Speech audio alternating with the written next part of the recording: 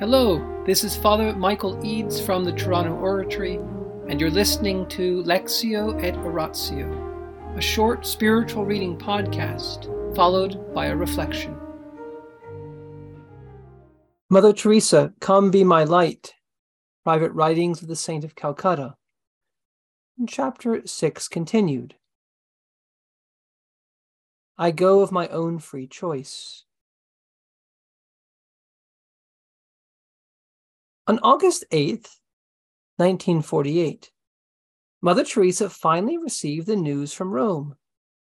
Pope Pius XII, through the Sacred Congregation for Religious, had granted her permission to leave Loreto and begin her new mission. Instead of the requested indult of secularization, she had been granted an indult of exclaustration, authorizing her to stay outside the Loreto convent for 1 year or less, if a shorter period is sufficient, and to keep her religious vows as a Loreto nun under the authority of Archbishop Perrier. The indult had actually been signed on April 12th, 1948. But for reasons unknown, the document reached Calcutta only in August. Mother Teresa had been longing for a positive reply. At last, she would have the joy of giving up all and bringing joy into the heart of Jesus. Before she received permission from Rome, she had foreseen that the transition would not be without pain.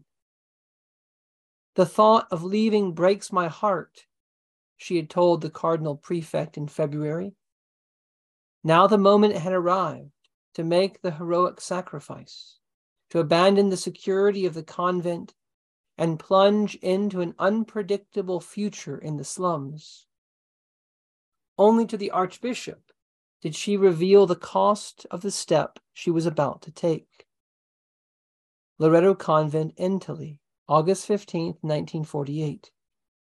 Your Grace, first of all, I want to thank you for all you have done for me, to help me to follow this new call. I have been a cause of much extra work and anxiety. I do hope the good God will repay you in his own way. On Tuesday evening, I am leaving by the Punjab mail. All is very dark, plenty of tears. But I go of my own free choice with the blessing of obedience. Please pray for me, that I may have the courage to complete my sacrifice as he has given me the inspiration and grace to begin.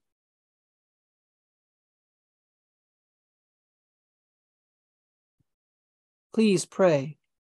I have very little courage, but I trust him blindly, in spite of all feelings. Your devoted child in J.C., Mary Teresa. P.S. In Patna, I shall just be only Mary Teresa. On August 17th, 1948, clad in a white sari with a blue border, Mother Teresa, a European nun alone in a newly independent India, set out to begin life as a missionary of charity. Her lifestyle would be as innovative as the dress she wore. Considering absolute poverty essential to her new mission, she chose to leave with just 5 rupees. That was the entire capital of this lone woman, wearing only a sari, a nun, yet not looking like a nun. Yet her wealth lay in her heart, unshakable faith in God, and absolute confidence in the promise he had made to her 2 years earlier. Do not fear. I shall be with you always. Trust me lovingly. Trust me blindly. In the name of the Father, and of the Son, and of the Holy Spirit. Amen. Angels of God, our guardians dear, to whom God's love commits us here, ever this day be at our side, to light and guard, to rule and guide. Amen. Most Sacred Heart of Jesus, Teacher of teachers, have mercy on us. Saint Philip Neri, gentle guide of youth, patron of thy own, vessel of the Holy Ghost, pray for us. In the name of the Father, and the Son, and the Holy Spirit. Amen. What does Mother Teresa mean? She has very little courage. She's written the Archbishop of Calcutta many, many times. She's said things to him that require incredible courage. She's suggested things to him, foretold things to him about what he would do. She's more or less written letters explaining how he should do his job. She's written letters to the Cardinal Prefect in Rome. She's willing to write the Pope himself. She wrote to her Mother's Superior in Ireland.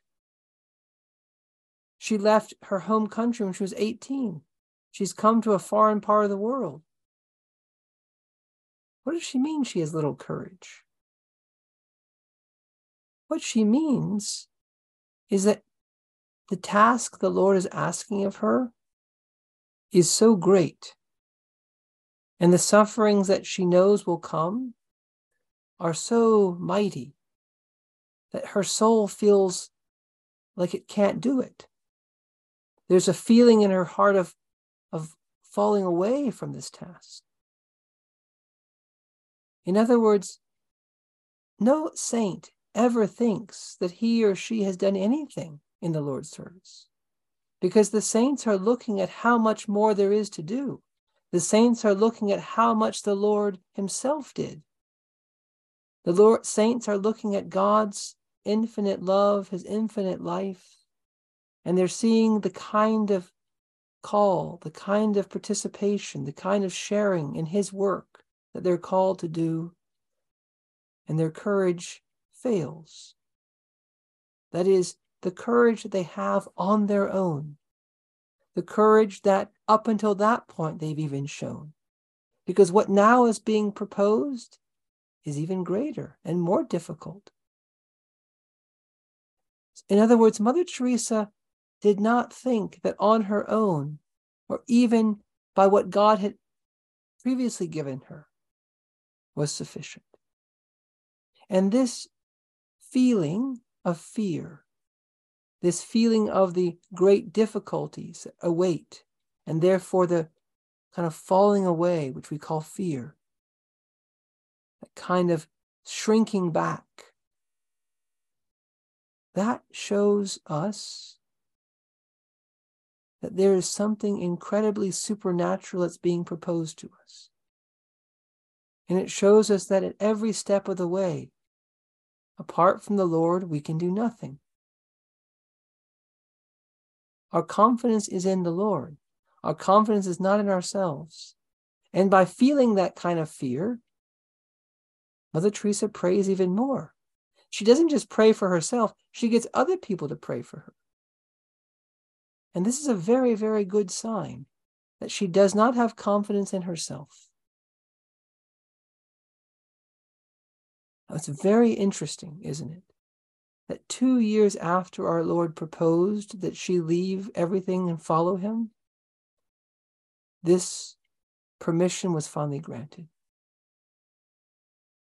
The 2 years it took for her to work out everything so that she could go to this work not only freely, she was ready to do that from the beginning, but under obedience.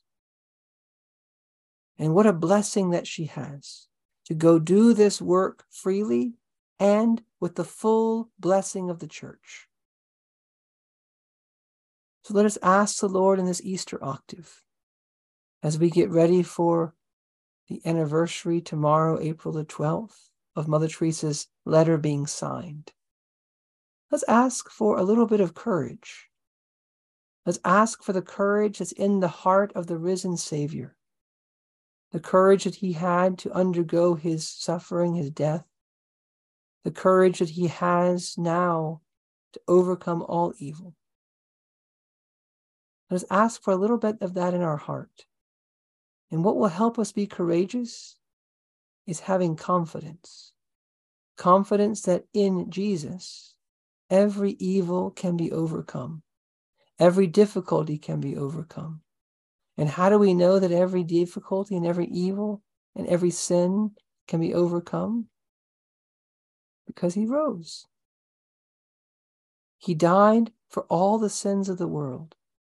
He took upon himself all the evil and all the sins of the human race. But he rose. He overcame them. They did what they could to him, and he conquered them. Nothing is impossible with God. Come, Lord Jesus. Help us to be filled with courage and hope. In the name of the Father, and the Son, and the Holy Spirit. Amen.